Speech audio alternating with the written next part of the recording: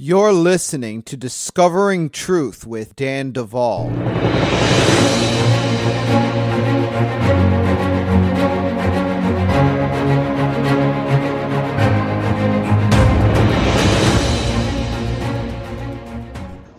Folks, you'll have to excuse the sound quality on the intro to this podcast. I am recording it from my laptop in the beautiful nation of New Zealand. My wife and I decided to take a 1-week vacation over here at the conclusion of our Manifest Breakthrough Conference in Adelaide, Australia. And I'll tell you what, folks, that conference was incredible. If I were to tell you there were angelic visitations, deliverance, breakthroughs manifesting in real time, divine appointments, I would be telling you precisely the truth, but yet I just have to say this. It's an understatement on the way that God moved in Adelaide. I want to give a special shout out to Field of Dreams and Gateway Church for all their support in pulling this together. And I am looking forward to so much more going into the future with our Australian friends. And for all of you that listen to this podcast that were at the conference, you have my wife and my heart. We just so enjoyed spending time with you guys. And with that said, look forward to coming back whenever that works out. Now, folks, there was no podcast last week. This podcast is posting at an awkward time. That simply has to do with my travel schedule. And so in any case, enjoy this week's podcast. And next week, we'll be back to our normal posting schedule. And with that said, I also want to remind you all that, Bride Ministries, we are working on a number of things. We are saving towards survivor housing. We are continuing to take survivors off of and that's survivors of satanic ritual abuse and various abuse backgrounds, government-sponsored mind control, cult abuse, so on and so forth, and providing them with scholarships to get help that the ministry pays for. And so you are sowing into that. You are also sowing into the Bride Ministries Church, the Bride Ministries Institute, and our agendas to expand that platform. We're now even considering bringing a ministry center into the mix. And so at the right time, we're going to be building or renting or getting into that situation. I'm telling you, folks, this thing is going to grow. And by sowing into the kingdom work that is happening at Bride Ministries, you're making all the difference. If you are a donor from the 2018 year, you should have received your thank you, whether that was just your coupon to get free access to the Bride Ministries Church archives or your free product that we shipped off. You should be getting that or have already gotten it. And so we just want all of our supporters to know that we love you. We praise God for you. We pray for you. And with that said, we're going to get right into the podcast. Folks, don't go anywhere. You're listening to Discovering Truth with Dan Duvall.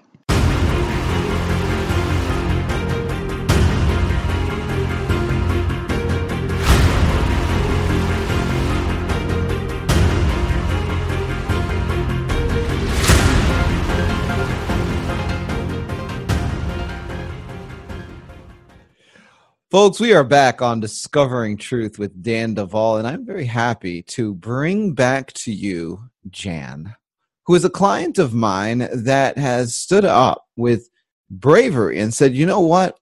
I will share my story. I am going to share about the satanic ritual abuse I endured, the programming that I was subjected to, and the work of Jesus Christ to set me free from my past. And we have recorded 2 podcasts so far, of which many of you have had quite a bit of positive response to. And, I'm just so happy, Jan, to bring you back on Discovering Truth with Dan Duvall. Thank you, Dan. It's really good to be back with you again. Well, Jan, I just want to say, as we're about to get started here, you have a unique perspective on a number of things in this conversation. the conversation of programming, especially because you were born around the time that a lot of these CIA programs were kicking off in the early 50s. And so you have experienced a cascade of things that were being developed and executed by various government agencies to program the population. And also, you've experienced both seeking help in the secular world and the Christian world, and the failures of both. And on that, I want to give you some time to talk about that vantage point, and especially focusing on how it was for you looking for help and where things didn't go quite right. Yes, thank you, Dan. It seems like my history, my timeline parallels the history of mind control in this country, going back to, I was born in 1949. And in 1984, I got my first memories of sexual abuse. And that's just about the time Oprah started talking about sexual abuse, and the nation had to kind of come to terms with that was actually a phenomena that was going on in our society.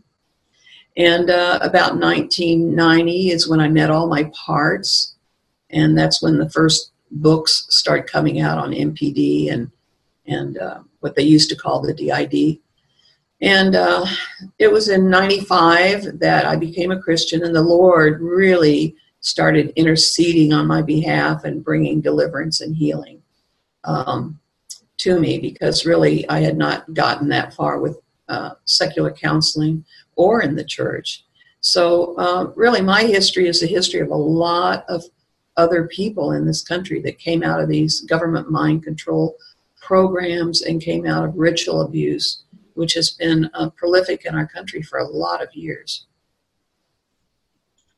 So what were some of the ways that, I mean, specifically secular counseling let you down? Well, the first time I encountered secular counseling was when I was when I crashed and went into the hospital in '84, and they had a sexual abuse program at that time, which was, they were sort of forerunners in that, I think, really, for that time.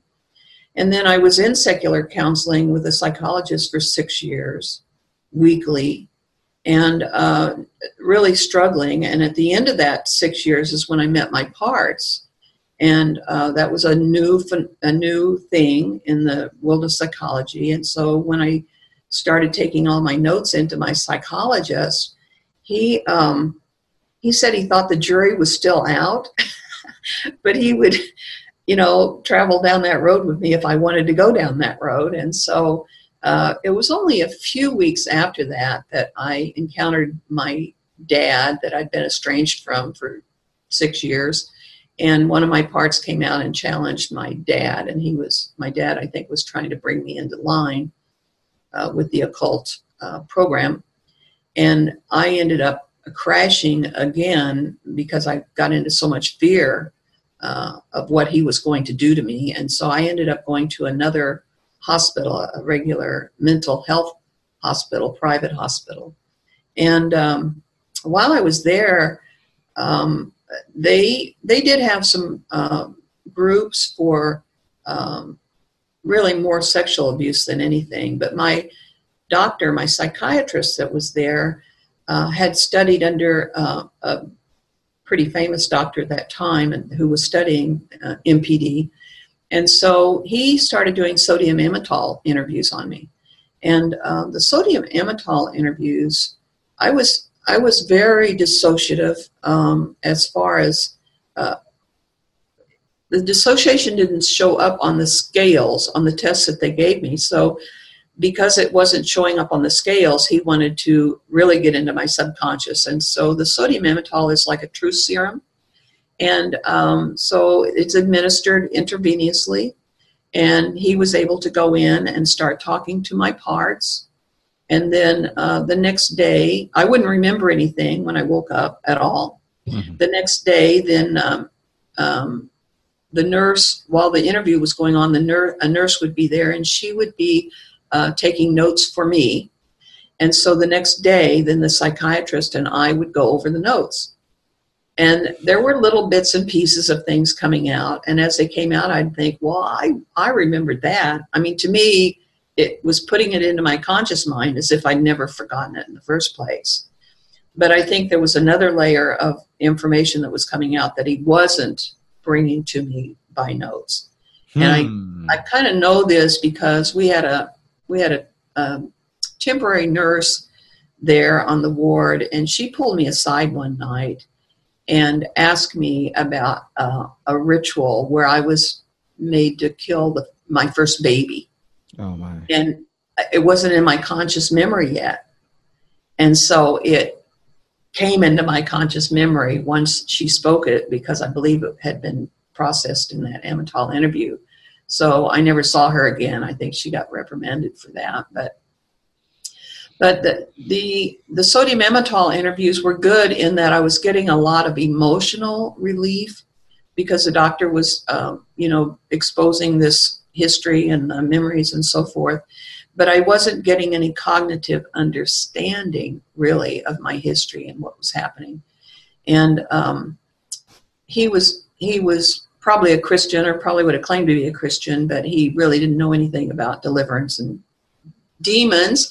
And so I was told much years later that during one of these interviews, a demon came out and spit on the doctor. Oh. Which ended up being our last interview. Now, I didn't know this at the time. But one of my parts, John, told me about this, actually just pretty recently. And John got the blame for it, because John was the one that the doctor was working with at the time. And of course, the doctor, I don't think, had any, concept or framework to, understand a demon and what a demon would do. So John was the part of my system that was assigned the job of committing suicide. If we ever needed to do that, he was the one to do it.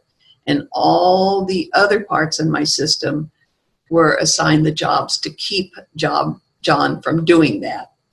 So that day when the demon spit on the doctor, John asked for more Amital to go deeper, because he was the one that was reporting back how deep we were in the session, and it caused us to overdose.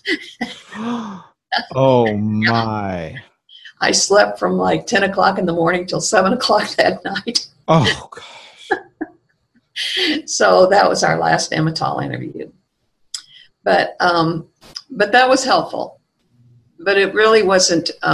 It wasn't therapy, and the doctor knew it wasn't therapy. And so when I found out that the man that I had been in counseling with for 6 years was reportedly in some of our cult meetings, and I had enough information just to not trust going back and doing any more counseling with him. So I quit that counseling and went forward with the psychiatrist.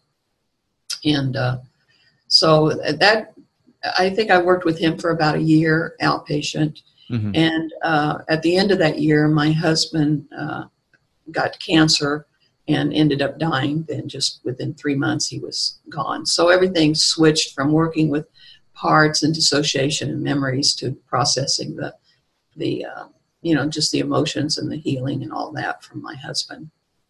And so, and about that same time is when I came to the Lord. My aunt cast a demon out of me one day and led me in the sinner's prayer, and I agreed to accept Jesus, and about 200 of my parts did not. So, well, so it was a shaky beginning for my new life.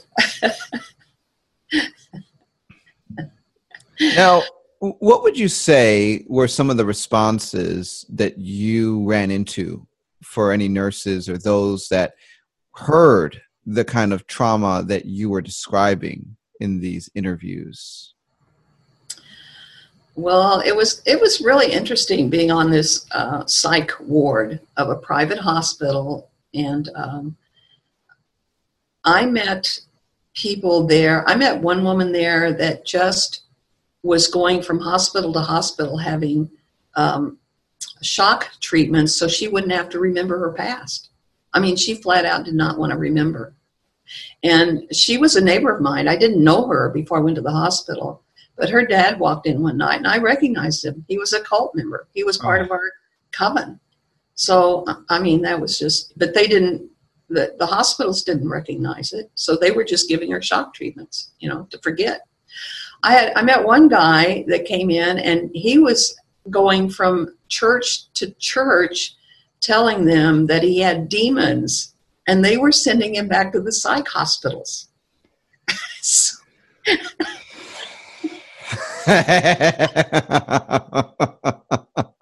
I had nurses that were trying to talk me into becoming a Wiccan.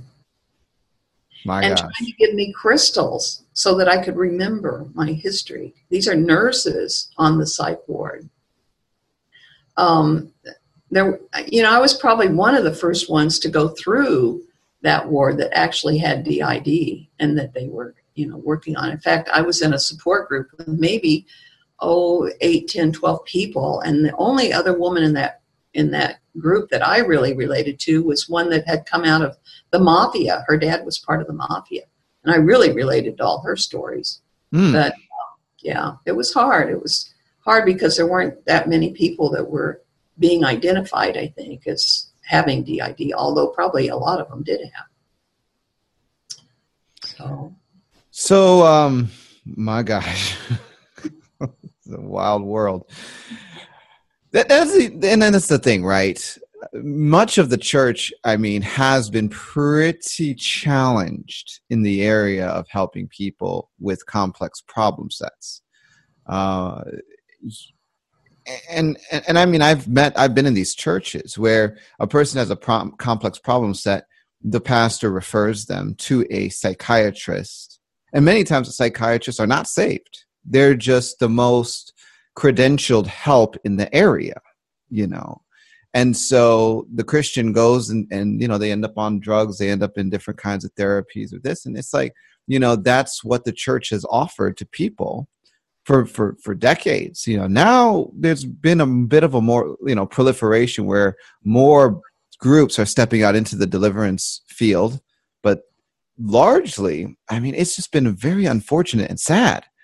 But let's come back to your situation, because you had just received Jesus, 200 parts didn't. And I think that's a gross underestimate, based on what you've probably learned since then. But, okay, whatever. A lot of them did not. What happened next? I have to totally agree with you on that, because that was just my front row apart. The back rows and the deep rows, I don't think even got up. They probably didn't even know what was going on, really, frankly, at that moment. At the moment it happened.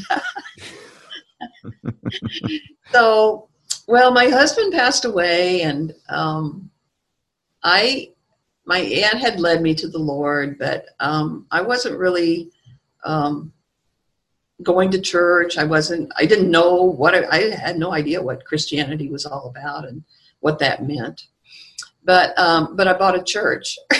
I sold my house because it was too much to take care of after my husband died. And I bought this. It was a Ukrainian church/school, rather large building. It had been empty for a number of years. The Baptist church had owned it. So I purchased it for them, thinking I would make a big, luxurious apartment in the sanctuary on the second floor.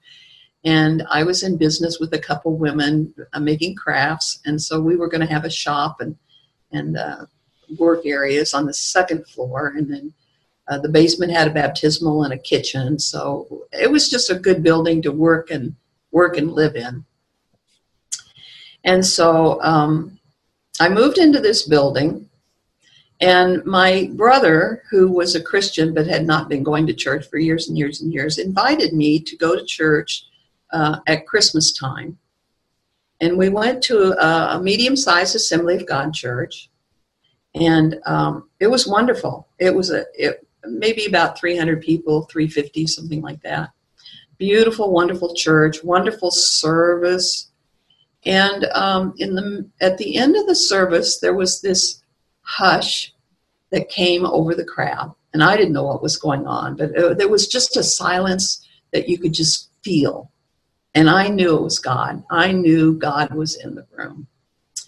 And this elderly gentleman, he was a black man. He had a white beard and hair.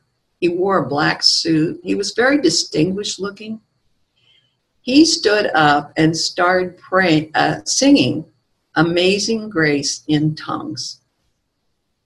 And the whole place was just, I mean, the silence, his voice, God's presence. It's like in my heart, I'm like, Lord, I want that. Whatever that is, I had no idea, but I wanted it. So I started going to that church, and they had a singles group. I joined that. The pastor was doing a discipleship course. I joined that. And my favorite thing was that there was a prayer group that met every morning at 6:30 in the morning, 5 days a week. And I joined the prayer group. And there were maybe 6, 7 people there normally. There was one guy in the group that I actually shared some of my history with, because he was a friend of another friend, a woman friend of mine. And there was another guy in that group that was very quiet, never really said too much, kind of mysterious, really. So I was enjoying church and being a part of that church and getting to know people and just growing in the Lord and living in the sanctuary of this church building that I had bought. And I was attending a group, a support group, secular support group in the city 75 miles away. So one morning I got up, got ready to go make the trip to the city, to the support group, and I just had this foreboding feeling, and I didn't know what it was. And I just prayed and asked the Lord for protection, that I needed protection. I didn't know what I needed protection from. I think I asked for angels.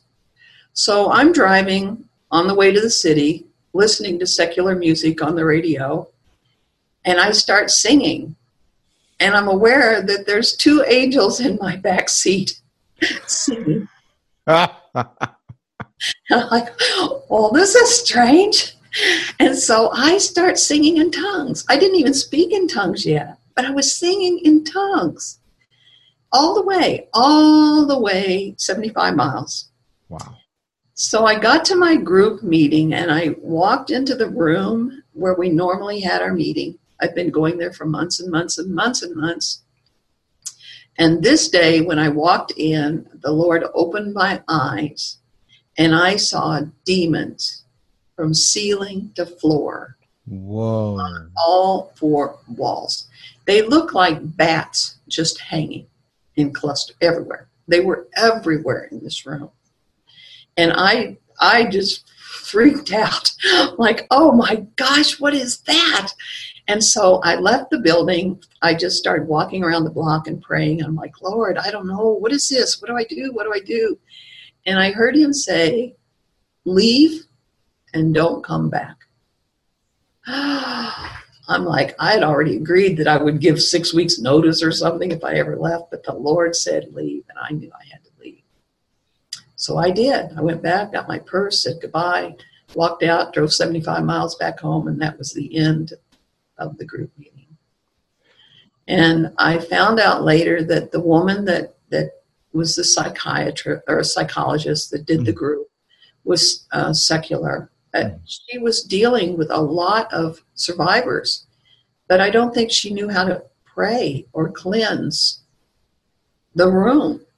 And so all of this was just demonic debris that had, accumulated. 100%.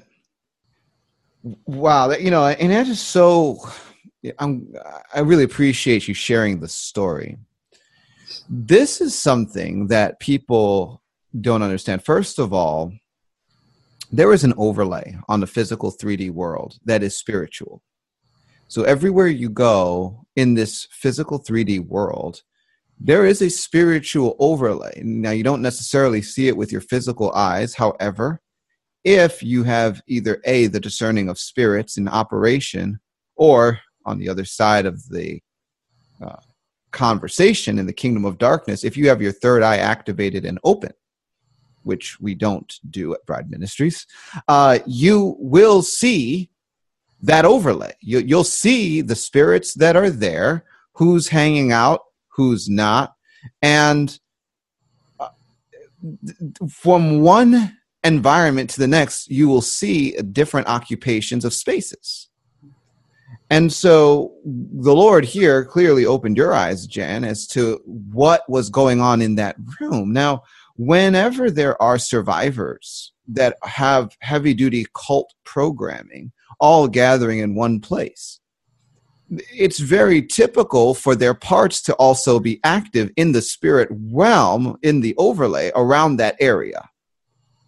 And, people's parts may, join in confederations with each other, or they may get in a big fight, or they may, do witchcraft together. Like, it's literally meeting outside of people's bodies in the spirit right next to them, but you don't see it with your physical 3D eyes. And so putting a number of survivors in one location is always a challenge. Now, for a ministry like ours, we understand the challenges. People, they come into our ministry and suddenly we give them prayers like freedom from human persecutors and freedom from human persecutors 2.0 and gang stalking prayers. These are the tools that we have for facilitating a healthy spiritual environment in perpetuity.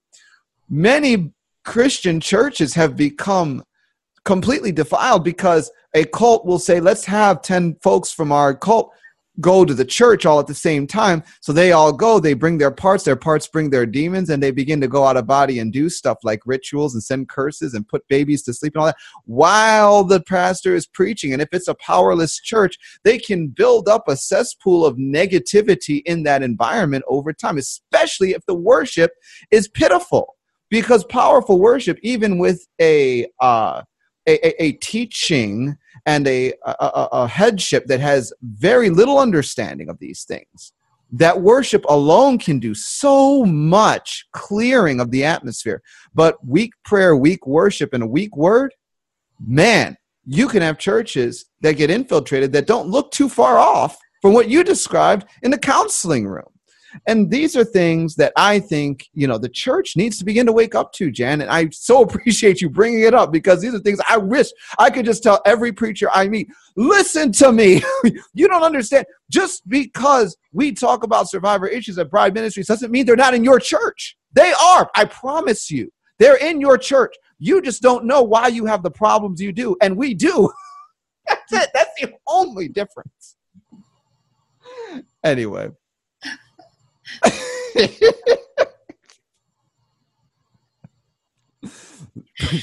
Getting my buttons pressed here right now. Okay, so anyway, Jan, for you, when you walked into that room, was this the first time you had experienced the discerning of spirits gift operating in your life? Well, yes. I never thought of it in those terms, because I hadn't even received the baptism of the Holy Spirit yet. Well, yes, I had, now that I think about it, because when I was singing in the Spirit, I had received it. I received the baptism in this prayer group that I was in every day. And they just, one day, I had been seeking the Lord because I heard the man sing in the Spirit. So I'd been seeking for probably 2 or 3 months to get the baptism. And one day in our prayer group, they just laid hands on me and prayed for me to get the baptism. But I had not seen any manifestation of that at all. And so when the angels in the back seat showed up, which was the first time in my conscious memory that I'd ever seen an angelic being of any kind, and then to see the demons the same day, It was like my worldview changed like in 75 miles, totally. And so I came back to the church, and within just a few days, well, let me back up a second. This time in history in the church, there was like, the church was just on fire for God and revival and wanting revival. And everybody was thinking about and praying about the end times and thinking that the trumpet was going to blow at any moment. I mean, the church was really aware that something big time was going on in the spirit. And there were lots of ministries at that time that were having angelic visitations, and the whole spiritual atmosphere was just charged with kind of an anticipation of what God was going to do. And everybody knew something was going to happen. Nobody knew exactly what, but everybody was hoping it was, either revival or the trumpet was going to blow. So that was sort of the atmosphere that was going on at the time. So the Lord just started taking me down this road of warfare. Like the church that I was living in, this sanctuary, became a war zone just within a few days. And I became aware of the battle. And I think it was probably that seeing the demons in the spirit that first time that made me realize that there was a battle. Before that, I didn't even know there was a battle. So the Lord started teaching me things about warfare, and I didn't know too much at that time except the blood of Jesus. I knew that was really important, and I knew I could plead the blood of Jesus over myself and over the building. And I couldn't read the Bible at that time because I had been programmed by the Bible, so I couldn't even read it. I read the book of Revelation, was the only thing I read. And so the Lord just started gradually teaching me more and more things to help me to do the personal battle that was coming against me, the demonic forces and so forth. Of course, the cult was starting to understand that I had received Jesus and that I was headed down this road. And I'm sure they were not happy and probably sending out plenty of witchcraft prayers and so forth to reel me back in. It was about this time that I had my first encounter with, I think, what ended up being voice to skull programming. And I had, I think there were 3 men. I was aware of them in the spirit realm, and they showed up in the building and they started asking me a multitude of questions. And I just started answering them. I didn't know who they were. I didn't know what they were doing there. But it was probably within a week, I started getting afraid because they were asking me so many questions about my history and so forth. And so I asked the Lord Jesus just to block the door, to not let them come in anymore. And so they didn't. But I've had several encounters with voice to skull programming since then. Didn't really know what it was until just in 2015, and found some research on it on the internet and finally found out that it was a phenomena that's going on today. But you were experiencing this back in the 90s. 95, yes. My gosh. Yeah. So were you seeing angels in other places? Angels came into the sanctuary, my home.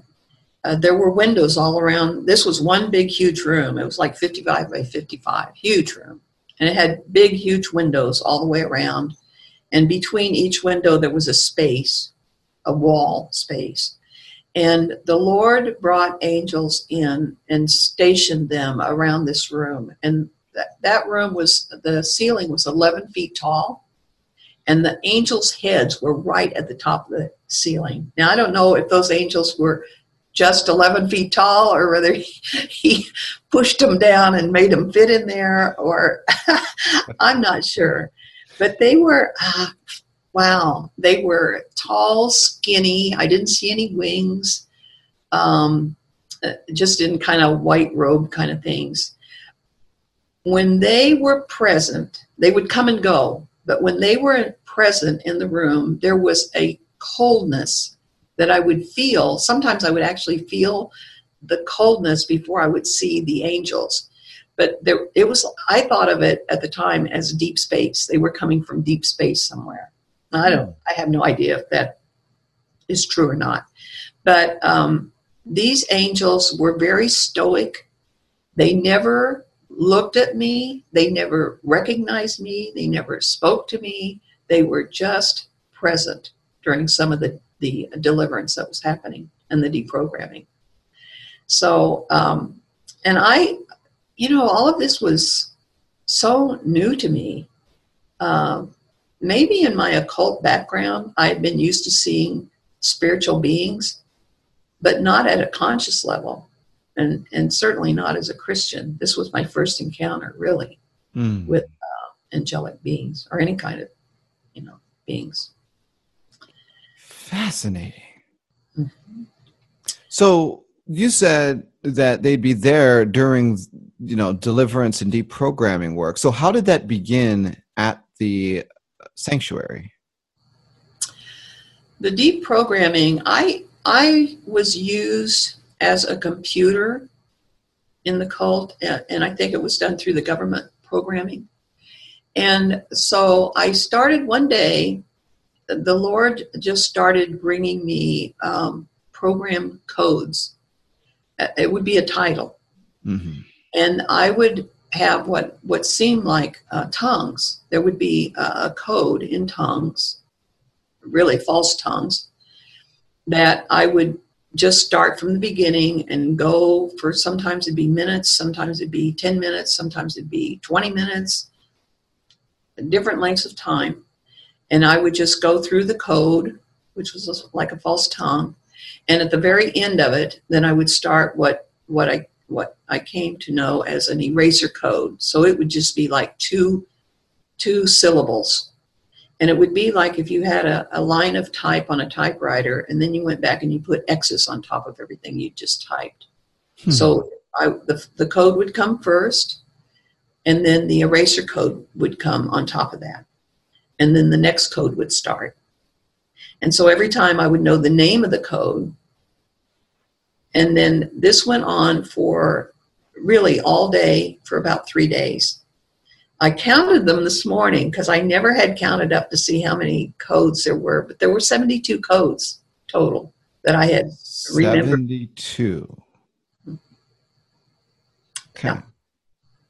So after the 3 days was up, I really didn't keep, I kept just brief notes of the titles of the programs. After 3 days was up, the Lord went back and gave me all the eraser codes for all 72 programs, which I wrote down and kept as a file, to remember. And so this was the beginning of my deprogramming this was called a beast computer. I had a connection to the beast computer, which I believe at that time was in Belgium. Wow. Well, you and many others. So the computer uplink issue is something that I think the body of Christ is still really struggling with. But folks, let me tell you, I work with many clients that have been interfaced with computers. And guess what? The beast computer is old technology. That guy, they're not really using it. What they're using now is far more complex. And I believe that it's plugged into CERN and other places without question. Whatever they're using, it's quantum, it's holographic, it's able to penetrate into the substructure of the creation to an extent in its computations. And I don't know everything here. and I'm speaking kind of out of the side of my face just by experience, but the idea of interfacing humans with computers, just look up neural lace. I mean, this is technology now that they're writing about in public forums and stuff that we are running into. But it didn't start 5 or 10 years ago. It started a long time ago. And unfortunately, they had decades to work under the guise of pure ignorance. No one knew. The church is still thinking they're dealing with demons. They're not. People are uplinked with computers, and some of this stuff is actually synthetic intelligences operating like demons, but not. And just now we're even getting terminology for some of this stuff.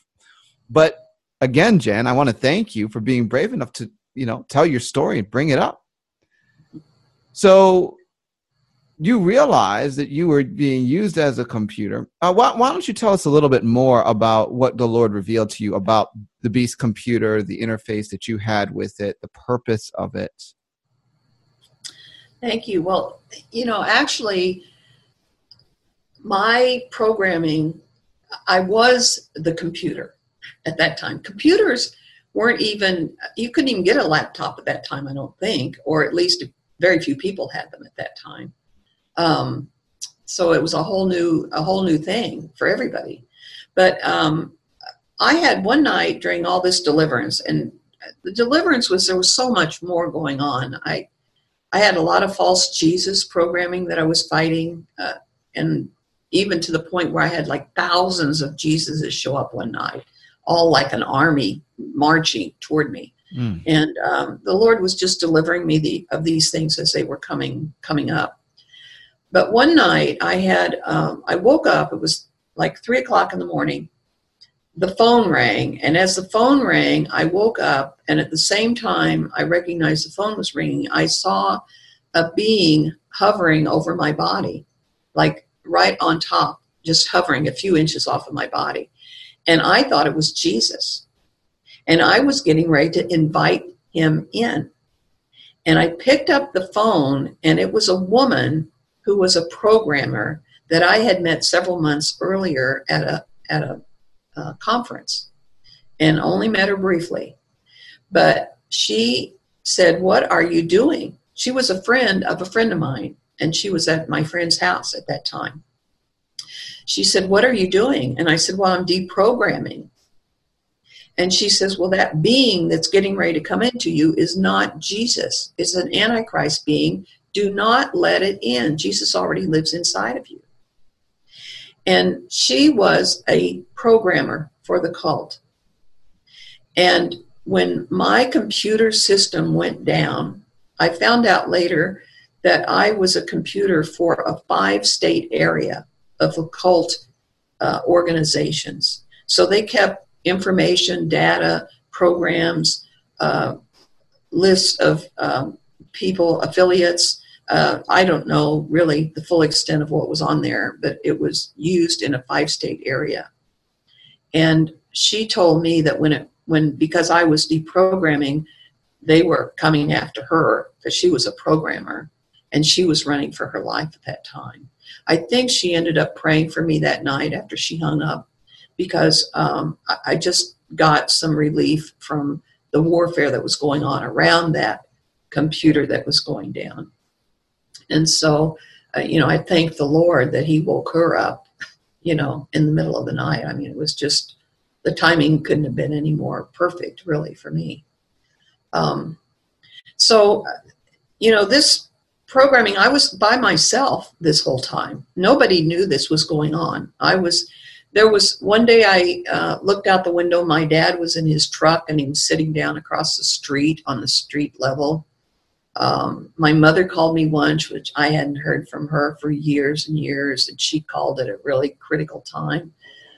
My stepdaughter was living with me because she was finishing her college education, and I would be praying and getting the sanctuary all really nice and holy and pure. And she would walk in and drop her books on the table, and it was like this bomb had gone off, because she was going out to school every day, and dealing with secular people, and she didn't believe. She wasn't a believer. And then she would come into this atmosphere that I'd cleaned, and then I'd have to start all over the next day. Enough said about that, but it was a war. It was just a war. So in the middle of all this, one day I heard the Lord say that he wanted me to go to church early. At least I thought it was the Lord. So I got to church a half hour before. It was like a Wednesday night services. And this guy that was in my prayer group that was really very quiet and just kind of a strange guy, really never said hardly anything. I'll call him Joe. He was coming to the church at the same time I got there. And so I followed him into the church. And I heard in my mind him say, "Follow me." And I'm thinking, well, this must be Jesus. He told me to come to church early. So I'm following him down the hallway. He goes into a room, and I end up going and opening the door to the room. When I open the door, there's 3 other men and him are in this room now. And they're sitting at a table, and they asked me if they could help me. And I was just like, well, I don't know what to say. Like, no, I guess not. So that night, I just went back to the sanctuary and waited for the service to start. And that night when the service started, I was at the back of the sanctuary. And there was, we had a guest band there that night.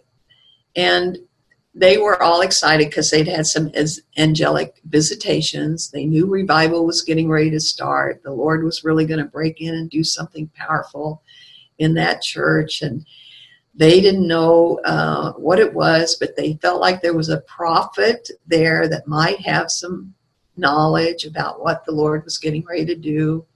And in my spirit, I'm just jumping. I'm like, oh, what's going on? What's going on? And so they, this is the funniest story. They had these cards, 3 cards with different pictures on them. And the pastor's sitting on the front row looking forward. And they're on the stage, and so they're holding up these cards saying, if we have a prophet in the house that doesn't want to get up and say anything, you can just give us a signal of which one of these cards would be appropriate. And so they had a card that had a dove on the front of it. And so I'm on the back row, and I'm making my arms go like a dove. And they're so excited. I don't have any idea what's going on, but they're all excited. They're all excited about this. Yeah, it's the dove. It's the dove card. The pastor's turning around looking to see who they're talking to, Joe from my prayer group is behind me praying in tongues 90 miles an hour. And it was irritating. And so I got up out of my pew, went to the other side of the sanctuary, sat down, and Joe follows me over there. And he's still praying in tongues, 90 miles an hour. So I go back to where I started from. After the service was over, I felt like the Lord told me to go across the hall and wait in a room. And so I did. I just went over there, and I just sat and I waited. And my girlfriend came over, and she says, what are you doing, Jan? And I'm like, well, I'm waiting on the Lord. Well, it's time to go home. Well, the Lord told me to wait here. So she goes and gets the pastor and a prayer team. And they came in and started praying for me for deliverance. And one of my parts, Mary Agnes, the 4-year-old, showed up. Oh, man. And got quite obstinate about the whole thing. Yeah. So they're praying and praying and praying, and Mary Agnes is just sitting there with her arms folded. It's going nowhere. Fortunately, the other man in my prayer group that I'd shared with about my multiplicity stepped in, said, Mary Agnes, get out of here and get Jan back here right now. So, so I came back and was just totally humiliated. I just couldn't believe what had happened. But these guys, they could not. I mean, they were trying to cast out demons, and there were no demons coming out anywhere. So my girlfriend was afraid to let me go home by myself. So she invited me to come to her home that night and spend the night. The church, the deliverance team, they show up later in the story, but they just gave up and left well enough alone. So we went to my girlfriend's house, and she had 2 kids. She put them to bed, and I started having spirits that were in the form of animals that were started to come out of me one at a time. And she was praying, and she called the guy that had talked to Mary Agnes, and they were praying on the phone.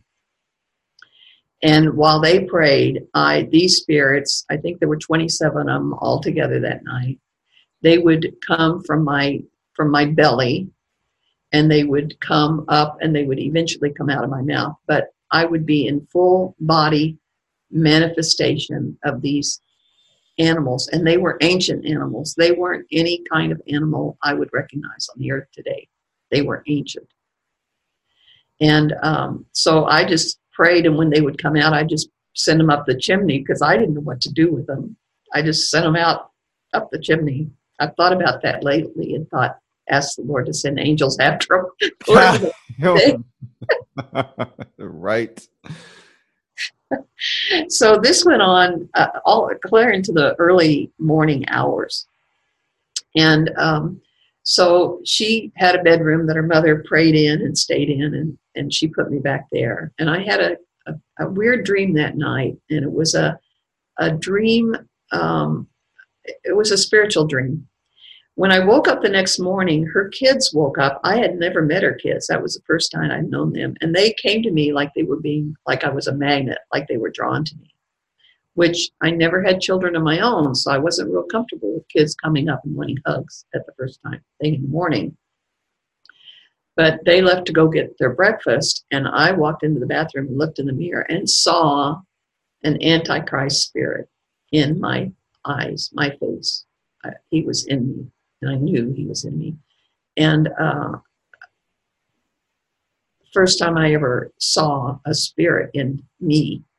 And so after the kids got sent off to school, I had my friend pray, and we got that delivered. It was that day that the Lord gave me my first prayer assignment. Mm-hmm. And I started praying in tongues. I was aware that it was for nations like Cambodia, Vietnam, Laos, in the Far East, a lot of countries in the Far East. It was all about communication, trains, planes, transportation of all kinds.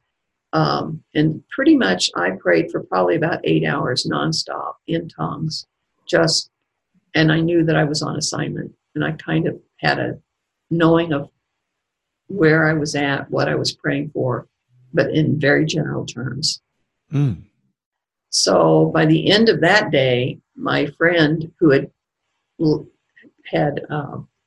left work that day to be with me had called back the deliverance team, and they showed up that night, ready for battle. Oh, man. Here we go. Ready for battle. I know what it's like to feel that way.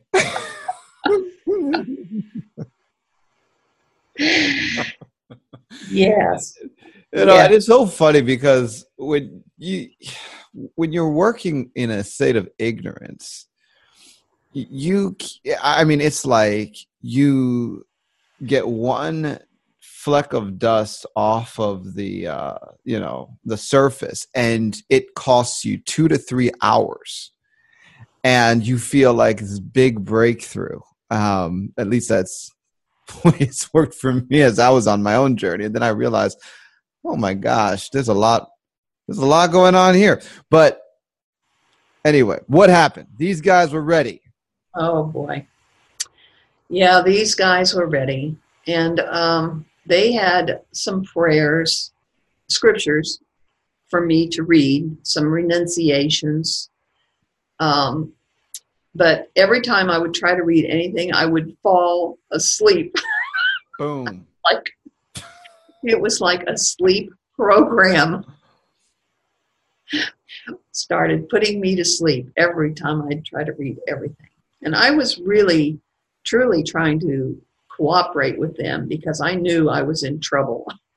After all those animals came out, I knew I was in big trouble. But I just couldn't. I couldn't cooperate with them. I just would fall asleep. And they started praying over me, and Beelzebub showed up, and it was a real power encounter. Not pretty at all. And that went on for quite some time. They never did get Beelzebub out. In fact, we got Beelzebub out just a few weeks ago. You and I, in one of my sessions. Amen for that. Praise Jesus. Amen is right. So, yeah, it was brutal. It was very brutal, and it was. I couldn't cooperate. My parts weren't cooperating. So when you say it was brutal, what? Okay, I'm just going to say this because I think this is one of the things that you actually want people to understand, especially because of what we were talking about before we started recording. You know, just the difference in the approach when you're working with more revelation and understanding of the mechanics of the stuff. So just juxtapose that approach that day and what you mean by brutality. Like, okay, well, how did they do that? Versus, you know, what you experienced that we did and how that played out. Okay. Well, first off, there were probably 6 or 7 people there. They were all men. There was one woman.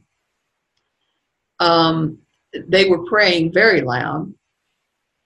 They were laying hands on me, which caused me to manifest, especially when Beelzebub showed up, who was very obstinate, very do what you want to do. I'm not leaving. I'm not going anywhere. I'm here to stay. You don't own this territory. You don't own this place. You don't own this person. I mean, and chewing the whole time and telling me inside that he was chewing human flesh, that he was a flesh eater. And it was very physical. I mean, they could not hold me down. I was manifesting more than Beelzebub, I'm sure. But mostly they just knew, they would pray and mostly pray really loud and try to lay hands on, and then they'd go back and regroup and try to talk about it and get a different strategy, and then they'd come back, and in the meantime I'd fall asleep because I had this sleep programming going on, and so it just went on for probably, it's hard to remember, but I would say 3 or 4 hours maybe it went on, and nothing was happening. They knew nothing was happening. I knew nothing was happening. Beelzebub finally went back inside, and so things could calm down, and they said, well, we don't think you're ready for this. We're going to send you home now. So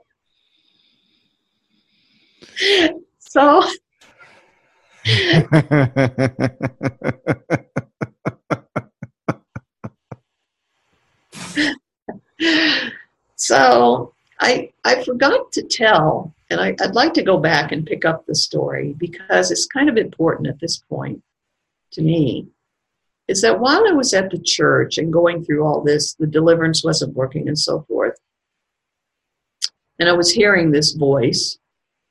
The voice had told me to go stand by a side door. There was a kiosk there.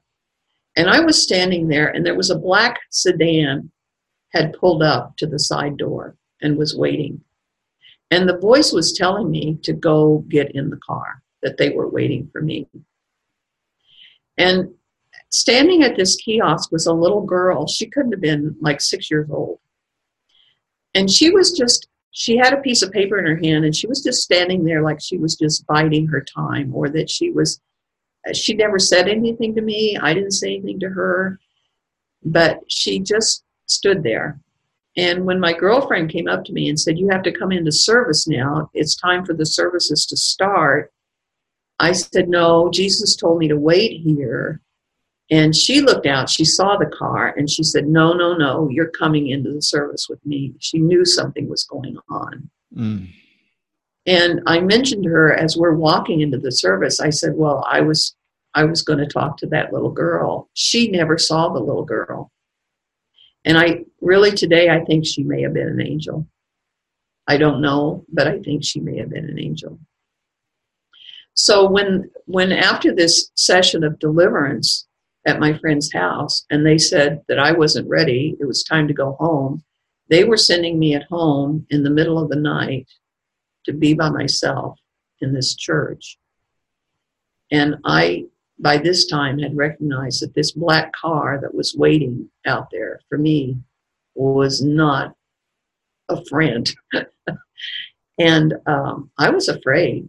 I was very afraid to go home and be alone. But the Lord was there, and, I knew he was there to protect me. And the church itself, you couldn't lock the front door. I mean, I literally had no physical protection in that church. Golly. All of my protection came from the Lord. Wow. So that was pretty amazing. So the next service, the next week, was Easter, Good Friday. And I went forward and gave my heart to the Lord so that everybody would know I was a Christian, because after what everybody had seen me go through, I knew that nobody would believe that. So I went forward, gave my heart to the Lord again, and the pastor called me into his office at the end of the service. Mm-hmm. And I told him, I said, we had a little conversation, and I told him I really felt like the Lord wanted to start revival there. The Lord had been speaking to me about revival, and revival was in the air, and I really, really, truly thought it was going to start at that church. And I told him that, and he just said, okay, whatever, But he says, Jan, he says, we just can't have this going on in our church. And I said, well, are you telling me not to come back? He says, yeah, I'm telling you not to come back. I'm like, okay. So, oh, my gosh. So I didn't go back. But, the Holy Spirit was on me. I didn't have I knew that I was in his hands, and that everything was going to be okay. And I always felt really bad, because I really do think the Lord wanted to start a revival in that church. The Pensacola revival, which started in a Assembly of God church, started, this happened in March. In June that year, the revival started in Pensacola. And so revival was in the air. It was everywhere. Now, when we worked on the Beelzebub issue, how did you experience that work? Well, I had done some work before our session and found a little part named Agnes, and she was in a box. So I'd gotten her out of a box, and I had learned how you invite Jesus in, and then Jesus talks to the part. So I invited Jesus in, and he gave Agnes a yo-yo. And he was teaching her how to use the yo-yo. So when we came to our session, I told you that I had met Agnes and that Jesus had given her a yo-yo, but the yo-yo was the string on the yo-yo was too long, and she couldn't really operate it too well.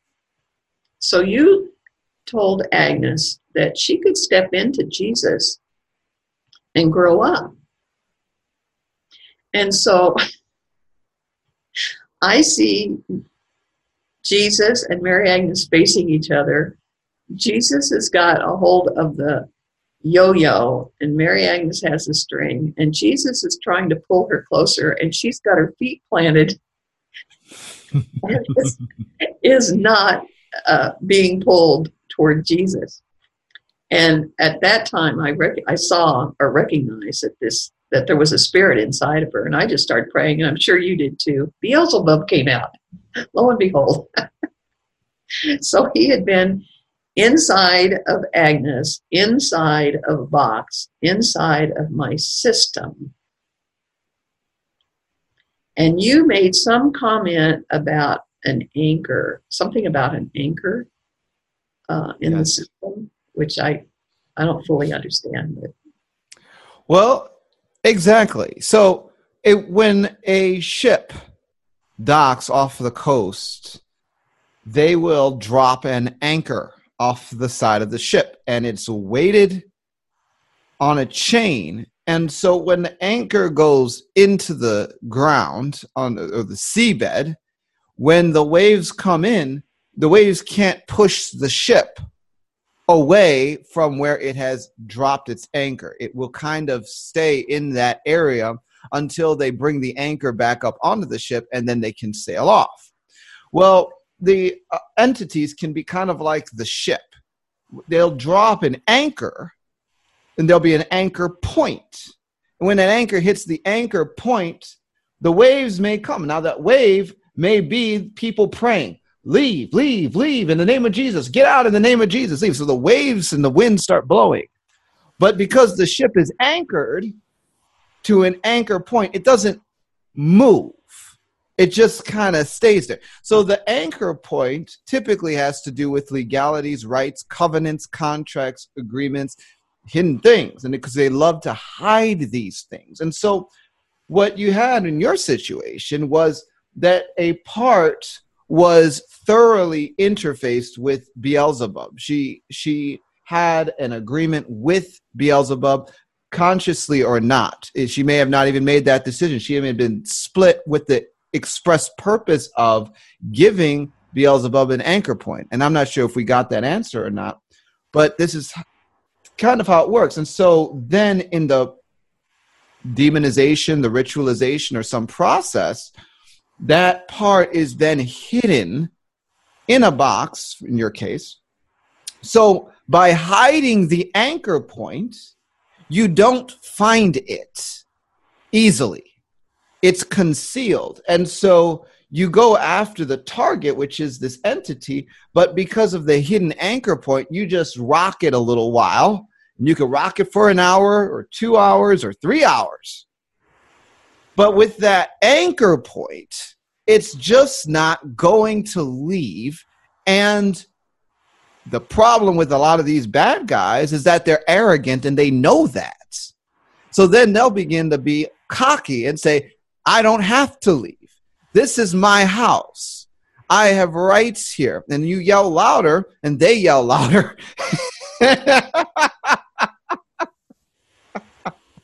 But here in your situation, well, we're working with Jesus. We find the part. Now we see, that's where the anchor is. So then we separate out the anchor. In other cases, I may have that part be the one to come to the surface and go through my renunciation with me and have the part say the prayer that I cut ties with Beelzebub instead of the presenter. That anchor point, once it's addressed, that thing breaks very quickly. Anyway.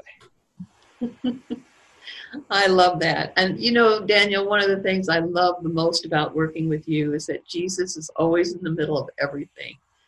And he is so delightful, and he treats every part completely differently, and he's so creative in the way that he deals with the parts, and it's so healing. It's just Jesus like you never hear about in church, in regular church. It's so wonderful. It is. So if we have time, I would like to tell one more story. You brought up CERN earlier. Absolutely. I had been, this has just happened since I've been working with Daniel. But the Lord had been highlighting the words connect the dots. And sometimes he does this with me. There'll be normal words or phrases that everybody's using, but I'll just have a knowing that there's something spiritual on it that's not good and that the enemy is using it in his kingdom. And so that had been happening. I'd been getting these words connect the dots. So I brought it to Daniel and I said, Daniel, I don't know what's on this, but it's not good. So he started praying, and I started seeing, and I saw the statue of Shiva outside of CERN. And at the same time I saw that, I think I had a knowing that they were getting ready to interface programming of survivors with internet, so that they would program those two things together. There'd be a more direct connection somehow. So as soon as I got that, and Daniel, I heard him powering up. I think this might have only been our third session or something. It was really early on in our work together. So Daniel's powering up, and I'm looking at the statue of CERN, and Daniel asked me to ask Jesus what he should do. And Jesus said, cut her arms off. I'm like, yes! Win! I love that. I was so excited. Now, this was not the Jesus I was used to. But yes, Daniel was very excited. And so he starts praying, and I'm like, I want to see this. I want to see what's going on. So, and I'm seeing in the spirit myself moving toward this statue of CERN. It's like a road in front of me, and I'm moving toward the statue.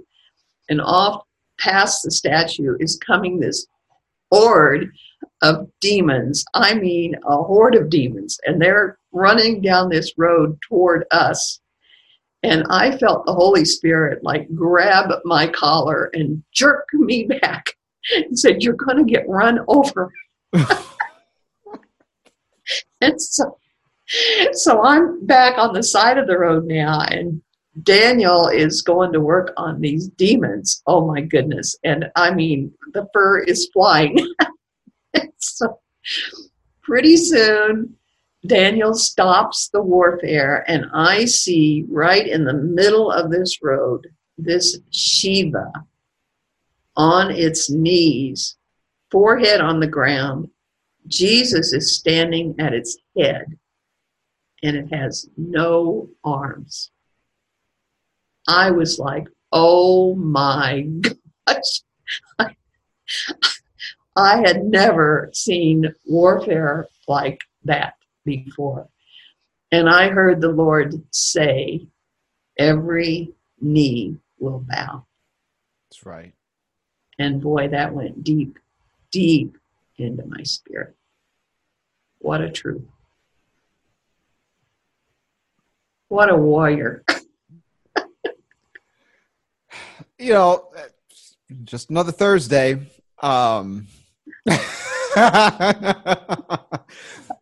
You know, these stories are so good anecdotally. Most of them I actually forget because, like, from my perspective,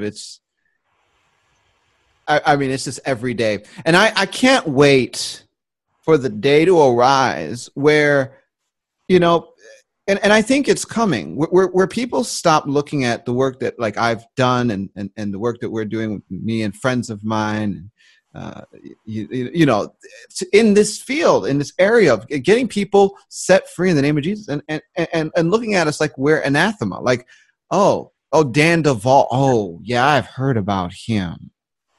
Isn't, you know, it's just like, that's the attitude that we've had for years and years. I see the Lord changing that. But, you know, I can't wait for the day where, you know, other ministers are just like, oh, yeah, that is just another Thursday. It's like, oh, yeah, we're chopping these guys up, we're spitting out their bones. I mean, this is regular. This is just Christian living, you know, where the Christian living section of the bookstore talks about these guys getting their arms chopped off. It's like, yeah, Christian living, right next to the devotional book and how to raise your baby, the first 3 months, chop their heads off, like right there in the middle. I'm really looking forward to this day because it's available in Jesus. Like, that's the thing. Yeah, I'm demonstrating it, and we have people that are testifying, and way more people that are not than people that are, because so many people, they get their testimony, their breakthrough, and their victory, and they know they can't share this in their church, their local church. It's like they wouldn't even understand what happened, but it's a big deal. One day, we're gonna graduate, people, and the world's gonna be a better place for it. Anyway, that's my short appeal.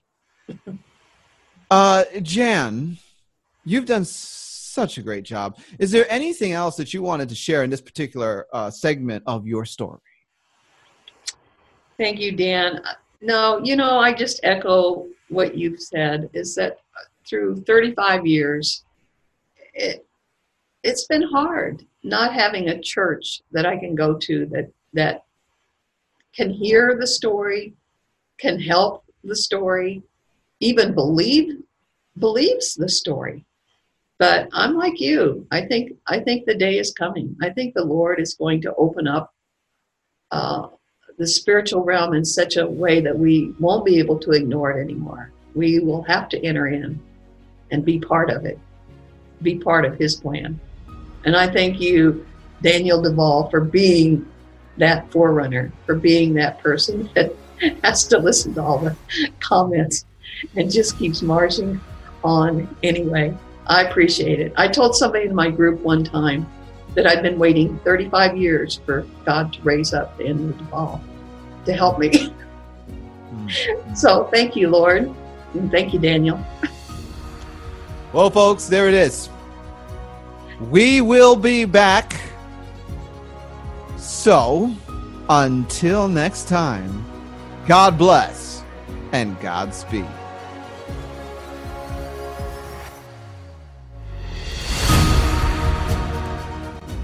You've been listening to Discovering Truth with Dan Duvall. This podcast is a production of Bride Ministries International. Visit our website at brideministriesinternational.com to enjoy the Bride Ministries Church, the Bride Ministries Institute, free resources, and to support us financially.